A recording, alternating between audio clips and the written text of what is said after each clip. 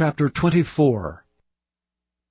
And the Lord spake unto Moses, saying, Command the children of Israel that they bring unto thee pure oil olive, beaten for the light, to cause the lamps to burn continually.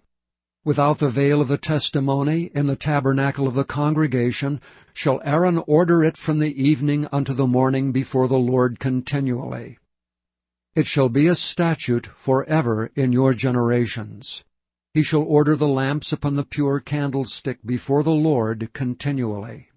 And thou shalt take fine flour, and bake 12 cakes thereof. 2/10 deals shall be in 1 cake.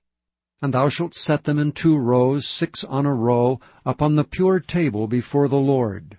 And thou shalt put pure frankincense upon each row, that it may be on the bread for a memorial, even an offering made by fire unto the Lord.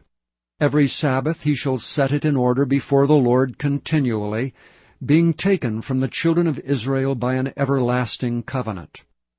And it shall be Aaron's and his sons, and they shall eat it in the holy place. For it is most holy unto him of the offerings of the Lord made by fire by a perpetual statute. And the son of an Israelitish woman, whose father was an Egyptian, went out among the children of Israel, and this son of the Israelitish woman and a man of Israel strove together in the camp. And the Israelitish woman's son blasphemed the name of the Lord and cursed. And they brought him unto Moses, and his mother's name was Shelomith, the daughter of Dibri, of the tribe of Dan. And they put him in ward, that the mind of the Lord might be showed them. And the Lord spake unto Moses, saying, Bring forth him that hath cursed without the camp, and let all that heard him lay their hands upon his head, and let all the congregation stone him. And thou shalt speak unto the children of Israel, saying, Whosoever curseth his God shall bear his sin.